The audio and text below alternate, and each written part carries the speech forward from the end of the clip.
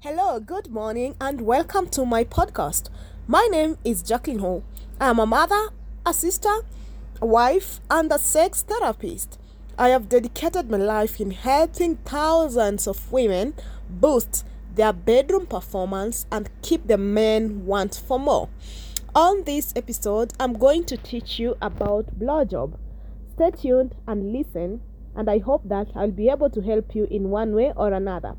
First, I will start by defining what blowjob is. Blowjob is a sexual act whereby the female satisfies his male partner using a mouth.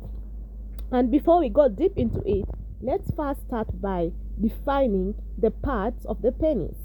The penis has the foreskin, it has the corona, it has the corpus spongius, it has the urethrum, there is glans, and there is corpora, cavernous, and there is a clitoral hood. So when you are doing your blowjob, you have to ensure that your tongue and your mouth is serving all these areas that I have defined for you. Let's start by the corpus spongius. Make sure that, and the urethrum, make sure that you take this part using your mouth. You pull it up and down using your lips. And then with your saliva and tongue, you're going to engage the corona and the foreskin.